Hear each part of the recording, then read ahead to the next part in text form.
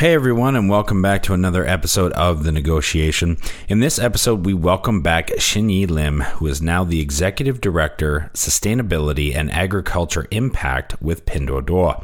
Some of you may have noticed in the news that PDD's founder has moved into an executive chairman role, as well as a couple key new additions to the C-suite. So we talked about why that is and what prompted the changes. We also talk about the growth of live streaming in China, how PDD has entered the space as well, and what makes their product unique compared to their competitors. We then discuss what C2M is, why it's so relevant today, and why it's often confused with D2C. We also talk about why PDD is starting to see some comparisons to Costco.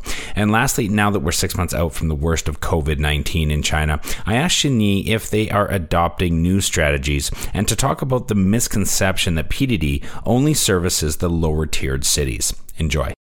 So for PDD, compared to our peers, for instance, like Taobao, where they launched a live streaming product much earlier, or for the pure play players like Douyin or Kuaishou, we only launched our live streaming product in late January this year by opening it to all of our merchants. So some people may have, felt that we were a bit slow, but I think the truth is we were just observing the needs of our users and merchants when it came to designing our live streaming offering. We didn't want to just replicate what other people had done and then have a Me Too kind of offering. I think we were really thinking very hard about what is the benefit that live streaming can bring to our users and merchants. Home to over 4 billion people, the Asia-Pacific region boasts one of the most powerful consumer markets on the planet. Not only is it home to half the world's under 30 population, but it's also home to more than half the world's internet users. It's a market no globally minded brand should ignore, but entering markets like China is no easy task. Just ask the likes of Microsoft, Google, Uber, and Facebook. Times are changing, and with the right partners, doors are slowly opening as more and more companies find success expanding into the markets of the Middle Kingdom. I myself spent 8 years in China, mostly as a venture capitalist, helping early-stage tech companies enter the Asia-Pacific market successfully. This show is dedicated to uncovering and examining successful China entry and growth strategies by interviewing the people behind those success stories. My name is Todd Embley, and welcome to The Negotiation, brought to you by WPIC Marketing and Technologies. Xin Yi Lim, welcome back to the show. Thanks for coming on again. Thanks for having me again. So this is our second round. The first one was so awesome that we had to bring you back again. So thank you very much for doing that. Thank you very much for the flexibility in getting this done. Why don't we jump right in? Because PDD has had some major news over the past couple of months. We definitely should talk about that. Your founder moving to an executive chairman role, and you've had some new key additions to the C-suite. What sort of effect do you see these moves having on the long-term business, and what will be the impact on consumers, brands, or technology, etc.? From our perspective, it's actually not that much of a change because, Colin's always been very focused on making sure that PDD is an institution that is just beyond him, right? It's not something that falls apart if one day Colin Huang is no longer at the helm of management in the company. So for us, the recent changes are an important first step for ensuring sustainable long-term growth. And Colin has also been very vocal about the need to groom the next generation of leaders and ensure that, they have room to step up. And especially with the onset of COVID, we have seen in the last 6 months, if you will, that actually there were a lot of young people in the company who took their own initiative, who came up with a lot of great ideas to adapt to some of the challenges brought on by COVID. And this was actually very encouraging for us in terms of highlighting that we do have a pretty good bench of talent that we should be developing. And after all, the tech industry is always changing. So you want to make sure that you actually get the fresh new perspectives coming in. You still can stay relevant. So all these things are Colin's personal interest. He's actually more of a researcher, more of a scientist at heart. So by stepping away from the CEO role, he can actually dedicate more time to focusing on our longer term strategy and fundamental research. Now, some people may ask, well, what kind of research would Colin be interested in? So one thing that he's called out a few times is actually agriculture and agritech. So this does go back to the roots of the company, right? We did start in 2015 as Pinduoduo, right, which was a first-party e-commerce platform that focused on fresh produce. And back then, fresh produce online penetration was extremely low. Today, it's still probably only mid-single digits. So there's still a long runway for growth. But apart from just moving things from offline to being sold online, there's still a lot of fundamental transformation that hasn't touched agriculture, right? I think there was a McKinsey report a few years ago that mentioned that agriculture is the least digitized industry out there. So when you look at the landscape in China, where there's a lot of smallholder farmers, right, what else can we as a technology company potentially do to improve their lot? So could we perhaps be working with the midstream logistics providers, right, to come up with ways that can extend the shelf life of the produce, or that can cut down on any food loss or wastage along the way? Or is there something that we can perhaps do at the downstream portion where we're also helping to verify food safety, right, and ensuring that there's greater quality assurance to the consumer end? And then on the most upstream part, we have had our Pinduoduo Farms project now for over a year, where we actually work together with the local governments in Yunnan to implement pilot projects, where we do also introduce different kinds of technology and innovations to improve the productivity and livelihoods of the farmers there. So this is something that is close to his heart, and we think has a lot of room for further exploration. Now, for the 600 million plus users on Pinduoduo, they may not be thinking about agriculture as deeply as we are, right? So from their perspective, what changes? I think the short answer is nothing much, because the focus of PDD is still the same. At the end of the day, we're still going to keep innovating around delivering them more savings and more fun. So that's something that they know they can still continue to count on PDD to deliver. I think that's fantastic, and I love the agritech part. I remember reading a report one time that said that potentially investing in agriculture efficiency as a technology, using technology to improve agricultural efficiency, would probably be the fastest way to improve or get ahead of the impending food shortage problem, because so much food that is already produced simply doesn't make it to market, simply doesn't make it onto people's plates. So improving and giving efficiency technology to people in agriculture could have a huge impact, and I'm sure he's seeing that as well.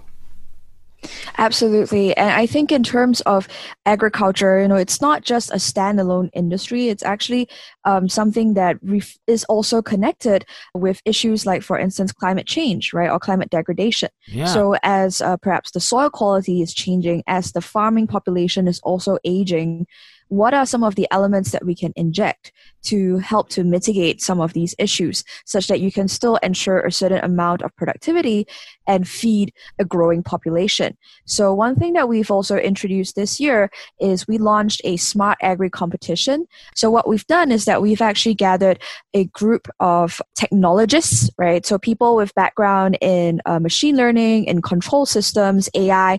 These are the people who are forming teams.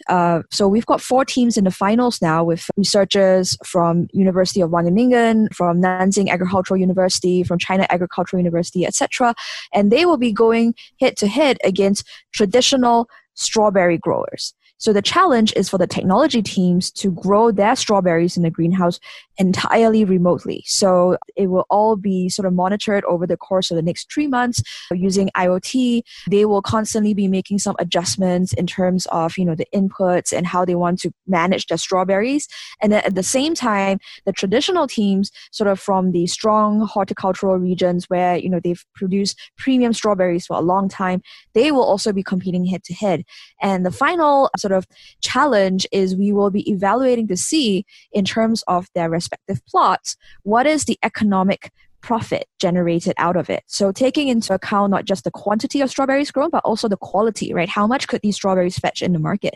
And then netting out the labor or technology costs that go into it. And this, we think, is actually a very direct way of presenting to farmers. These are the pros and cons, right, of adopting new technology. So it's making something more concrete and tangible. And we think this is just the first step in terms of, bringing agri-technology closer to the farmers. I love that you're doing a 360-degree measurement to really make it an honest apples-to-apples comparison, pun intended. And I've always found it very interesting in this race of innovation between doing things differently and then just doing things better. And which is best for which industry? Is doing something different the best way to do it? Or is doing something the old way, but just more efficiently or better? Is that a better way? That's excellent. Thank you for that discussion. Now, there's been a lot of focus placed on live streaming in China over the last 12 months. And the data that we're seeing, and by we, I mean WPIC, is that the tactic is only growing. Not only in prominence, but also in its share of marketing budget. It's actually creeping in and growing inside the budgets. So people are taking this seriously and recognizing its importance and effect. What are your thoughts on live streaming as a whole? And then specifically, how does PDD's own product fit into that space? Yeah, I'd say live streaming is probably the number one industry buzzword, like this year as well as last year. And I think just the impact of COVID happening in the first half of the year, kind of like leading to a very protracted Chinese New Year break for people, that has probably helped to accelerate the takeoff of live streaming, especially live streaming for e-commerce. So for PDD, compared to our peers, for instance, like Taobao, where they launched a live streaming product much earlier, or for the pure play players like Douyin or Kuaishou, we only launched our live streaming product in late January this year by opening it to all of our merchants. So some people may have, felt that we were a bit slow, but I think the truth is we were just observing the needs of our users and merchants when it came to designing our live streaming offering. We didn't want to just replicate what other people had done and then have a Me Too kind of offering. I think we were really thinking very hard about what is the benefit that live streaming can bring to our users and merchants. So it's not an end in and of itself, right? So it's not just, let's just have X million people, like target X million people, X million merchants to be on live streaming, right? It has to boil down to what is the value that live streaming can bring? Does it drive conversion? And how do you drive conversion? Actually, at the root of it, it's building trust. So for certain categories that people may be less comfortable or less familiar with purchasing online, right? Whether it's jewelry or maybe say imported goods where it's foreign brands. This is a perfect category or example in which live streaming can help to build that trust in the shorter period of time. So we actually held a series of live streaming events where we took our users to the streets of Shanghai, right? We had a collaboration with the Danish consulate where we visited several stores for brands from Denmark like Pandora, Lego. So you could actually have the salesperson speak to our millions of users live and answer questions about particular SKUs, right? Like, can we have a look at number 225? This is a beautiful charm bracelet. It has this and that. It's got all these special features. So this is a way to really break down the distance between the shopper and the merchant. And for that reason, the design on our platform is also quite different from other e-commerce platforms. So we don't have a centralized gateway where, you fire up the app and then it says, come and watch a live stream. Because it still has to go back to, what are you interested in and how can the live stream help you, right? So it should be part of shopping and not detracting from your shopping experience or distracting you from what you came for. So on our platform, you will find the live stream entryways perhaps on the pages of the products. So there's a little label that will show, for instance, if you're interested in menswear and you're browsing on menswear. And then some of the listings that are shown to you, that merchant happens to be live streaming right now. So there's a little button on the side that just lets you know there's a live streaming going on. So if you're interested, you can actually check it out. Or if you have a question about the sizes, right, you can always ask. So this is, I think, central to how we think about live streaming. It should be a tool that helps the merchants. The merchants should feel that they can actually have that connection with users. They can have some control over their own fan base rather than being reliant on paying hefty sums to get certain KOLs to drive traffic to them, right? I think for every merchant, at the end of the day, they want to have some direct connection. They want to have their own direct fan base. So over 20% of our merchants have already signed up for the live streaming on our platform. And between February to March, right, because of that COVID impact I was talking about, we saw the live streaming sessions held on PDD grow 5 times. So some of the really popular categories that we have, it would be beauty, food, women's wear, accessories. So So I think going down the line, right, we continue to see more and more merchants come on board and experiment with different ways in which they want to communicate and showcase their products to their users. Okay, so for some of those new users that are adopting, transitioning to the PDD live stream product, what unique features can they expect?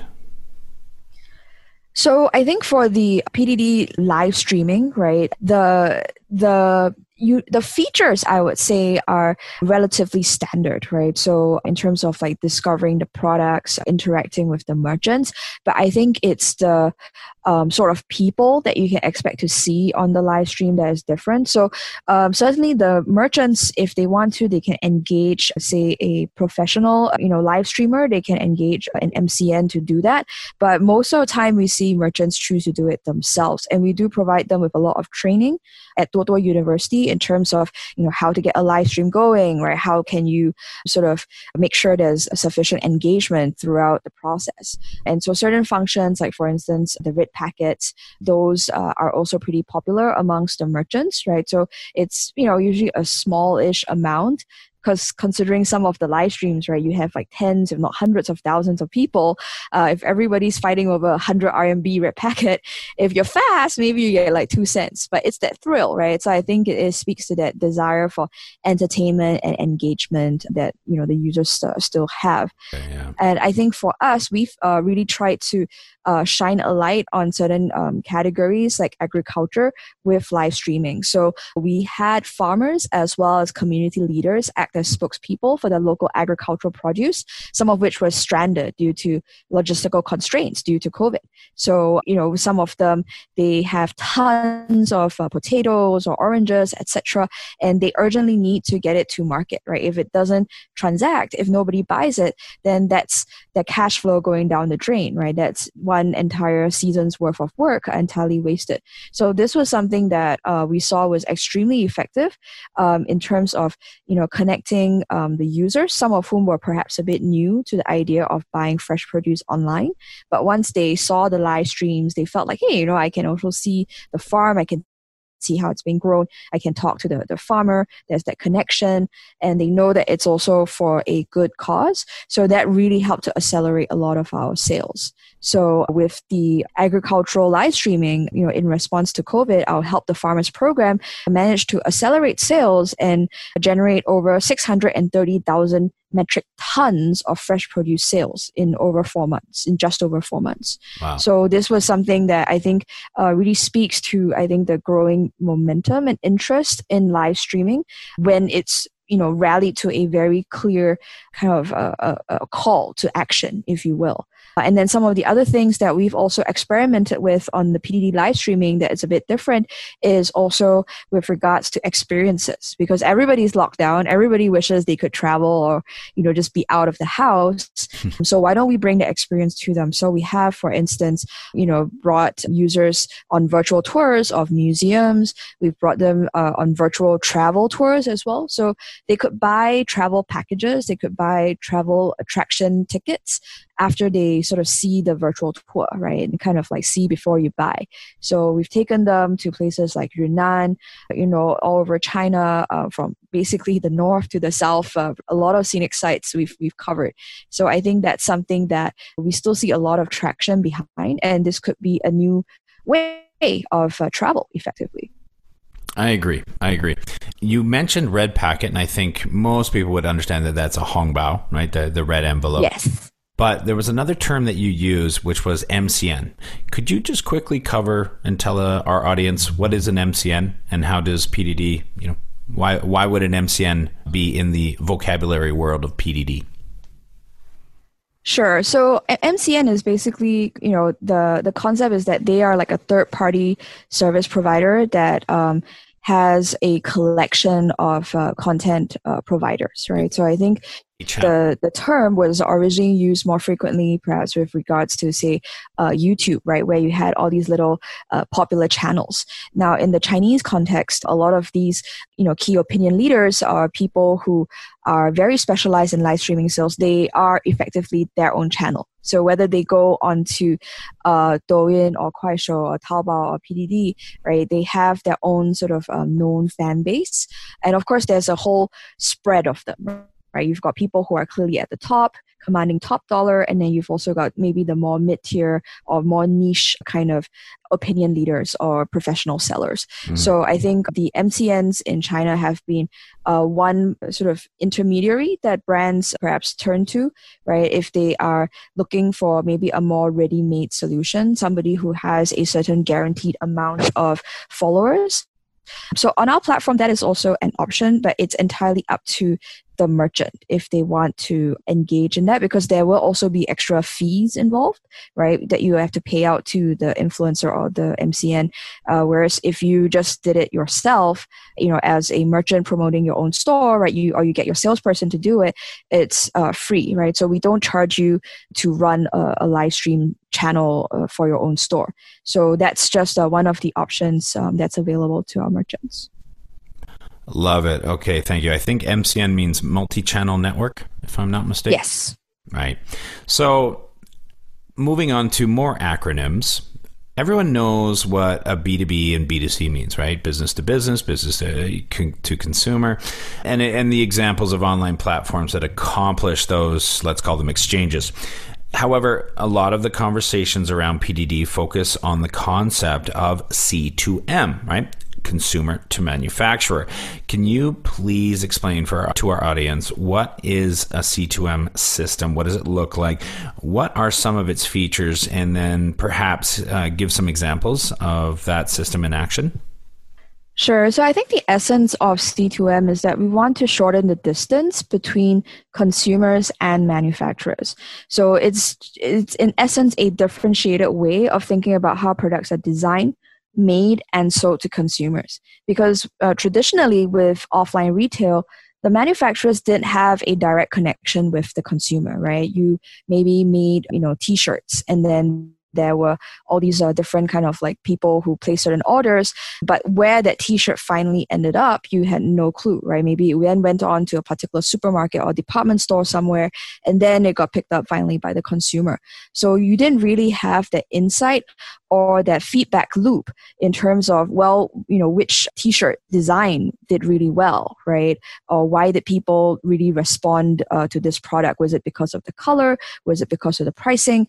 And so when it came to the time for you to roll out a new product, it was quite clunky, right? When you're designing a new item that you want to bring to market, the traditional way would involve perhaps you go and gather a panel, right? It's almost like, you have a little selective feedback panel where you're like, okay, here's the new product. It comes in this shape or in this size, etc. What do you guys think? And then you gather that. You try it again with another focus group, right? And then you tweak things, and then you sort of go about it again. So by the time the product actually reaches the market, there is usually quite a bit of a delay.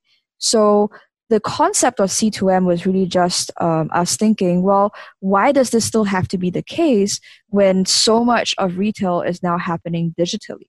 If it's all happening through e-commerce, why don't you just turn things around and have information on the user side, right, in terms of demand, their preferences, etc., feed into what gets made? Then this allows you to cut waste and give better prices to the consumer, right? Drive even more sales. It's ultimately a virtuous cycle, right? That gets kickstarted as a result. So, I think for a lot of traditional manufacturers, not having that information has been a real inhibitor to adopting or embracing C2M. And so we see our position in the ecosystem as putting us in a good place to help these manufacturers maybe pivot, right, and serve more of the domestic demand, right, give the people what they want. So we know that China is effectively, the manufacturing hub of the world. right? A lot of things have been made in China in the last few decades, white labeled, and then exported overseas with a different brand stuck onto it, and then commanding a low premium. Now, for the consumers in China, their preferences perhaps was not so directly fed into these manufacturers, because these manufacturers, these OEMs, they usually just took, a certain order from the overseas brand that said like, okay, make it to this spec, and then I want 1 million units of it, right, over the next year or whatever it is. And so they just did it. And so it's relatively de-risked, but at the same time, they didn't really have a good clue of what the trends in the market were. It was all coming in a more delayed fashion from the brand side. Now, a lot of these products, actually, the manufacturers themselves hold patents and are able to produce, very good sort of their own brand kind of products, which they were interested to also sell to domestic consumers, but they didn't really have an idea how to do so, because it's a bit of a chicken and egg problem, right? Anyone who's tried to start a new brand usually has to spend a lot on like sales and marketing just to get people to pay attention. Like, hey, here's my new brand of home appliances, right? Or this and that. And then that takes a while to translate. So in the meantime, you're pouring money into sales and marketing. The sales may not be enough to like offset. And then the manufacturer may just think, well, I'm not really sure this works. Maybe I'll just stick to like fulfilling export orders. But at the same time, export orders have been pretty volatile, right? They come and go. And so I think in the interest of a lot of these manufacturers, ideally they want to have a more diversified business that also services domestic demand, which is still growing very strongly. So we've worked with some of these manufacturers in our new brand initiative. So we launched this in December 2018 with the target of reaching 100 brands in 2019 and 1,000 at the end of 2020. So end of 2019, we already exceeded that. We've worked with different manufacturers in different industries, ranging from, for instance, small home appliances, crockery, glassware, paper products, bed linen. We've even gone on into the food industry, right, with tea, for instance. Mm-hmm. So in all these different industries, we work with a variety of these manufacturers so that we have multiple data points, right? So we know roughly like, okay, for, small home appliances, this is the value that we can potentially drive to them. Now, what do I mean by that? So as you sign on to become a new brand initiative partner, we don't charge them extra, right, to be a partner, because we think that in the true sense of a partnership, right, both sides should be able to gain something and come out stronger for it. So what we have in mind is that we can actually funnel information about the user preferences on an aggregated basis for that particular product. For instance, if you're selling crockery, right, I can let you know that, hey, actually for the type of crockery that you're producing, these are kind of like the sales trends that we're seeing, right? Maybe this is the median price point that a 3-piece pots and pan set would transact at. And perhaps this is the size that is most in demand, because maybe there are a lot more people in small households, right? So the huge pots and pans maybe don't do as well as maybe the smaller ones. And then these are also kind of the things that are trending, right? Maybe people are looking for antibacterial coating or whatever it may be. Right. And then that information can help the manufacturer design something that is more targeted. So one of our partners is a company called Sanhe, and they've actually had a long history being an OEM for brands like Le Creuset or WMF, and they have a very significant market share in Europe, right? Today, 2/3 of the business is still servicing the export market. However, they've also been trying to pivot to the Chinese market. And based on our insights, one of the things that they were able to design was a 99 RMB kind of non-stick pan, which became a blockbuster seller. So before they came onto PDD, before they became a new brand initiative partner, they had been trying to target the Chinese market by themselves, right? Starting from 5 years ago. But it was kind of stop-start in that they had to do their own R&D, they had to do their own testing. It was a very slow process, and the sales were relatively thin, right? So maybe it's kind of like 6,000 units a month, right? Which was not quite what they were hoping for. Now, after partnering with PDD, right, they also had a bit more insight into what sort of thing might work. They came up with this 99 RMB non-stick pan that became a hit product, right? And then they just saw their sales explode through the roof, right? So it's like a more than 10x kind of growth, right? You go from like 6,000 a month to like 100,000 a month. Wow. So when you have that kind of a shift in your manufacturing, this really translates to economics, right? Because suddenly you have massive scale when it comes to producing this particular SKU. And I think this is a point that often people don't appreciate when they think about how, why products on PDD can be priced at a lower price than other platforms. It's really the economies of scale. Once you have that kick in, then you kickstart that virtuous cycle I mentioned earlier, whereby, you can actually really bring down the cost of manufacturing and then relay that to competitive prices that can drive even more sales, right? And then just keep that flywheel spinning. So this is something that we are doing across different industries. And we think that C2M is a longer term trend that is here to stay. Okay.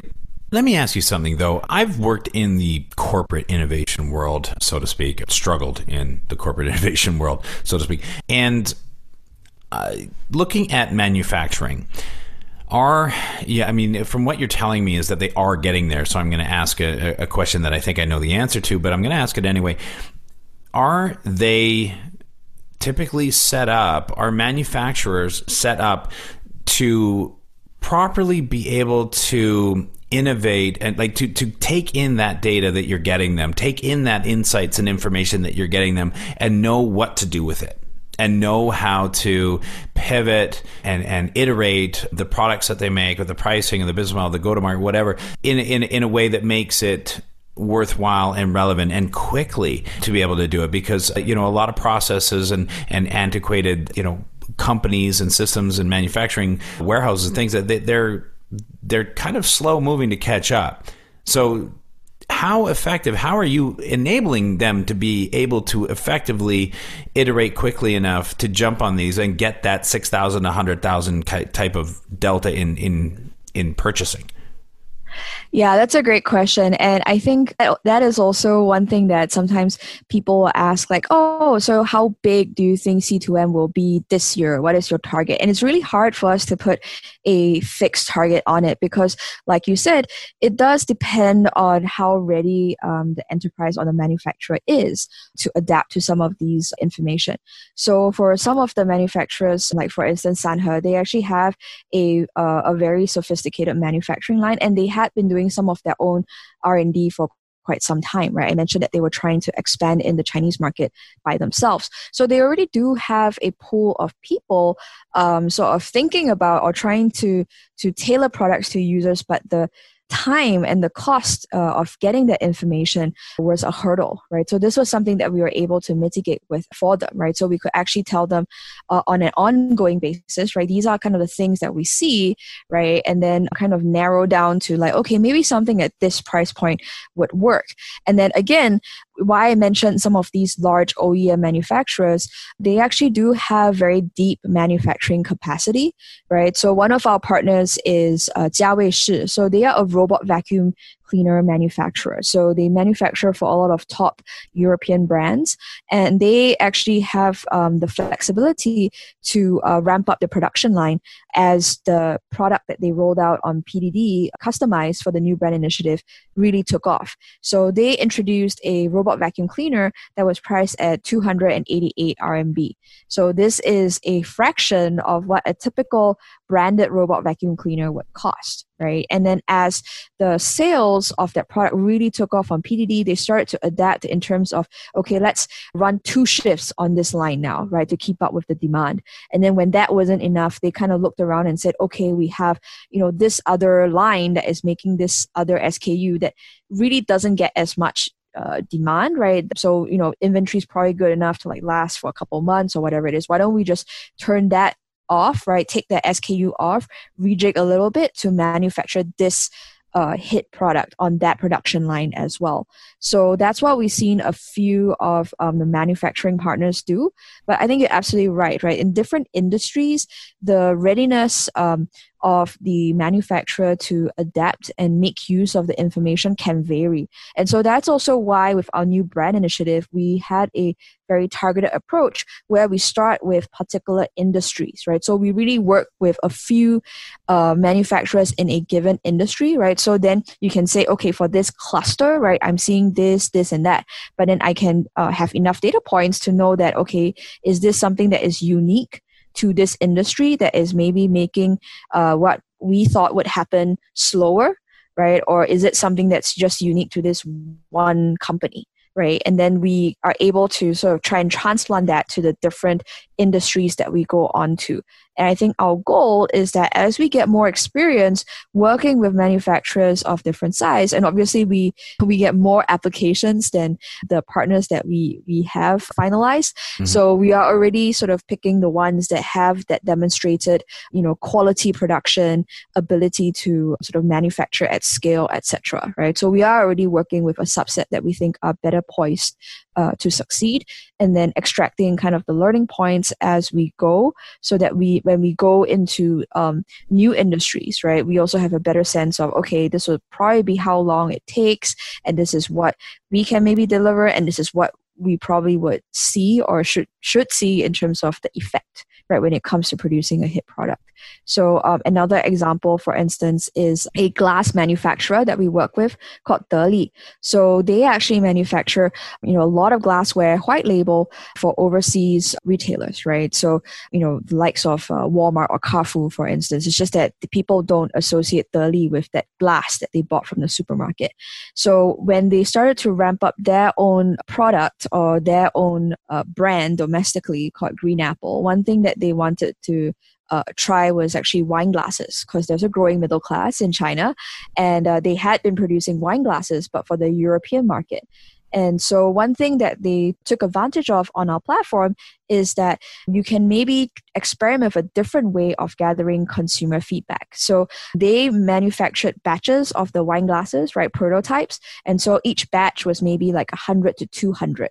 And then we put this on the, which is like the flash sale segment of our app. So, as you go on there, you'll see something is on flash sale for like 1 RMB, right? There's 100 pieces and the flash sale starts at like 12 p.m., right? And obviously the glass plus shipping, right, costs more than 1 RMB, but it's effectively like you're getting a real-time consumer panel, right? You can sign up these people very quickly, you get the feedback from these consumers, and then you can sort of iterate on your product design. So very quickly they found that, okay, what they had thought would work with a thin stem, tall glass, very light kind of construction, that was kind of the opposite of what the Chinese consumer preferred. They wanted something that was a bit stockier, that felt a bit more solid and thicker, and would fit better into their dishwashers and in their wine cabinets, which are of a different size, right, compared to Europe.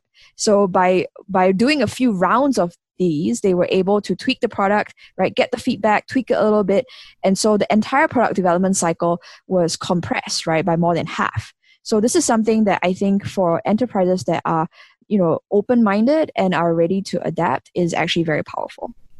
I can attest to the value of those wine glasses because I have broken more than my fair share hand washing them in the sink.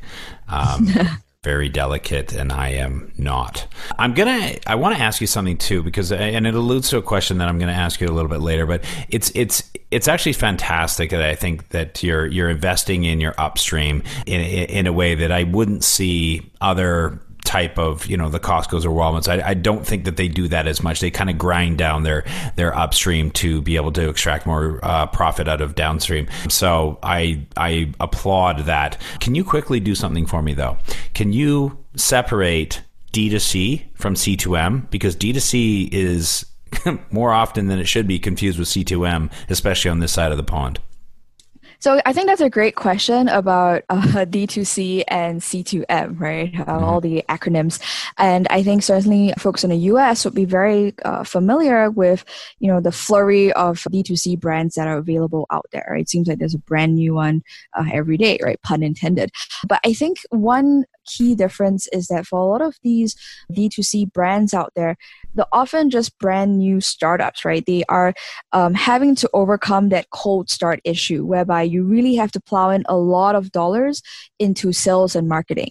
Right. And they may not have a very established history in terms of that product development or just operating, manufacturing at scale, right? Whereas in C2M in China, we're dealing with manufacturers who have decades of experience manufacturing for maybe overseas brands. And these are guys who already have very deep manufacturing capabilities, such that if you want them to maybe try a new product, right, design a new product, and I tell them like, hey, avocado green is trending, let's make this pot, right, but in avocado green, and we have the data to suggest that it probably is going to take off and sell really well, they actually have the bandwidth to try, right? Whereas if you are a young D2C brand, like you see in the US, sales and marketing is the number one thing that they're pouring money into, and they are just really pitting a lot of attention on one single product, right? Just one product has to go viral, one product has to be a super success, and then they have to work on retaining the users somehow. But I think the difference being on our platform, again, we are a platform for all kinds of goods. So you as a consumer know that you can come to PDD and you can discover value for money goods, whether it's in electronics or it's in snacks or in paper products, etc. Right? So the amount of traffic that will already be coming onto PDD is much larger to begin with. So for the manufacturer, the C2M manufacturer, it's a much more cost-efficient way of acquiring traffic, as well as what I mentioned earlier in terms of doing that R&D, right, in terms of iterating the product design. And in addition, at its heart, C2M, like I mentioned earlier, is about connecting the users closer to the manufacturing end, right? And really bringing in the user's preferences into the beginning of how you create these products. So given that we are a platform that is constantly engaging with over 600 million users, that allows us to always have that feedback loop in real time, whereby we've actually seen some manufacturers take pre-orders, right? So you could almost just have it as a way of gathering inputs from the users and then figuring out like, hey, I think we're really just going to get a lot of sales in like the purple one and then the blue one, right? And then probably just a size small, right? Because these are for maybe say single households, right? And so pot that's good enough for like 1 to 2 people or whatever it is. And the large or the extra large that we thought we wanted to make, maybe we can skip that. And so it is able to also give you an insight into how broader industry trends are developing. Whereas if you are a young D2C brand, often you're operating solo, right? You just know really well what your particular product may be doing, but you still have to spend a lot of time and energy to gather intel about your competitors, right, about the broader industry trend, especially if it's product that you're not making right now. So that still puts them more in the traditional realm of what we were talking about earlier, right, in terms of that product development process. And I think the concept of scale is really key here, right, because for our manufacturers, they already have that long history, that deep manufacturing capability. It means that they can, from the get-go, offer things that are at a very compelling price to the user, right? Versus, say, a new brand that's struggling to kind of get traction, right? And then it's only after a much longer period of time that they can then drive the prices down. So this concept of aggregation, I think people also ask us, PDD describes itself as Costco plus Disney, right? Where's the Costco angle, or what's the similarity? So the common point there is really how we use aggregation of volume, aggregation of demand to translate to better, lower prices. I think the difference is that because Costco started in the offline realm, so imagine back in like the 80s, the 90s, you're the only way that you buy things is driving to that Costco store, right? And for Costco to ensure that they sell a given volume of products, which they can then use to negotiate upstream with the manufacturer or the supplier and say like, hey, I get through how many tons of ketchup each month, right? So give me a better price, give me a better price. That means that each consumer leaving Costco is walking out with jumbo cartons, right, of juice, of ketchup, etc. Now, in the online world, I don't need to force a guy to buy 10 pounds of mayonnaise or whatever it is, right? He can actually just team up with other people in the team purchase. And, it may not even be a person that's in the same geographical area, right? So that's the beauty of e-commerce, in that it broadens the entire marketplace so much more. It gives you so much more flexibility when it comes to aggregating that demand. I can pull it across space. I can pull it across time, because now, right, for instance, Todd, you want to buy some mayonnaise, and you know that, I'm also a big cook. I make a lot of meals.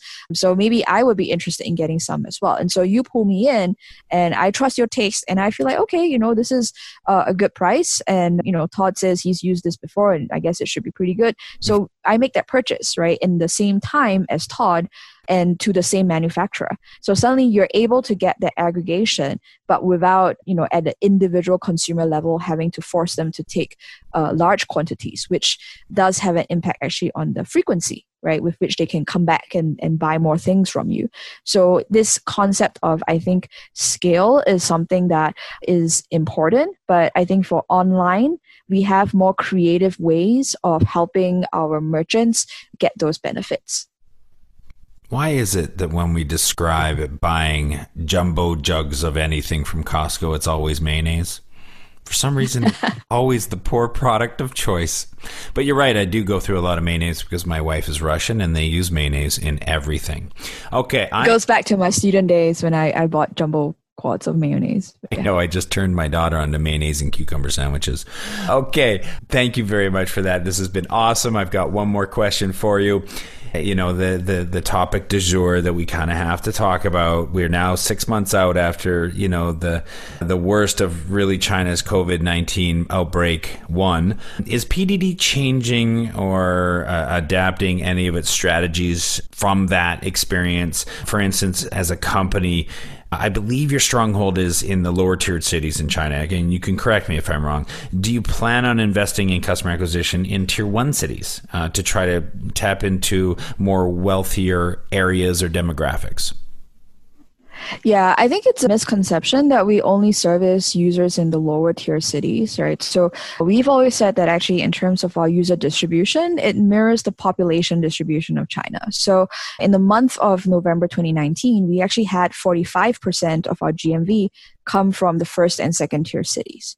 Right. And I think it really goes to the point that value for money is a universal need, right? Whether you're living in Shanghai or you're living in a rural area or tier 4 city, everybody wants to save. Everybody wants to feel like they're getting something, right, for more than what they actually paid for. Or they're getting more than what they actually paid for. So the different users between different tiers of cities, they may actually be less different than what people typically think. Right. So if I look at, for instance, fresh produce, that is something that people in the first and second tier cities do actually appreciate the opportunity to buy online, right? Because it comes straight from the farmer and it's at a better price than anything that they can get from many of the offline retail options, right? Because those offline options also have to pay Shanghai or Beijing rent, right? So that also bakes into the price that they get. So, that's not to say that we only focus on like fresh produce, but I think it's just an example to show that for different groups of people, certain things, it could be a high ticket price item, right? But as long as you feel that you're getting greater value out of it, like, this robot vacuum cleaner, it's only 300 RMB, so it costs more than the fruit for sure, but it's giving me the functionality of a 1,000 RMB robot vacuum cleaner. And that's great, right? So I think that's something that we'll continue to focus upon in terms of delivering that value for money proposition. Mm-hmm. And I think COVID, what it has done is that it's accelerated the adoption of e-commerce, especially for users who I think hitherto they would have been maybe more infrequent or even non-users, right? Maybe people who just thought, I don't really have that many things I want to buy, or I kind of enjoy going to the supermarket anyway, I'll just go. And so categories like fresh produce, right, grocery, where a lot of the typical consumer behavior is that they go every day or every other day to the local store to pick it up. Because of COVID, they were forced to adapt, right? And then they realize that, hey, actually it is pretty convenient. I get access to different variety of things at a wider array of price points, and it gets delivered to my doorstep. So what's not to like, right? So we are seeing people kind of like, stick to it, maybe explore a little bit more. And so I think longer term, the momentum behind, e-commerce penetration is still very strong, right? And I think for PDD, in terms of our strategy, it's always just been squarely focused on what do our users need and how can we surface the right products that they need for each category, right? How can we bring value as well as an interactive shopping experience to our 600 million plus users? Xin Yi Lim, this has been brilliant. I can't thank you enough, especially for the second time. Thank you so much for coming on our show. Thanks for having me, Todd. It's always a pleasure to talk to you. Growing a company is hard. Doing it in a foreign market? Exponentially so. The best piece of advice I can give you is not to do it alone. When you start looking across the pond for further expansion possibilities, and I sincerely hope that you do, make sure you choose the right partners to do it with. My good friends at WPIC Marketing and Technologies have almost 20 years of experience helping brands, just like yours, enter China. I hope you enjoyed this episode of The Negotiation, and if you're interested in being a guest or want to connect with me or any of our team, please reach out to us at podcast@wpic.co, and be sure to rate, comment, and subscribe wherever you get your podcasts. 再见。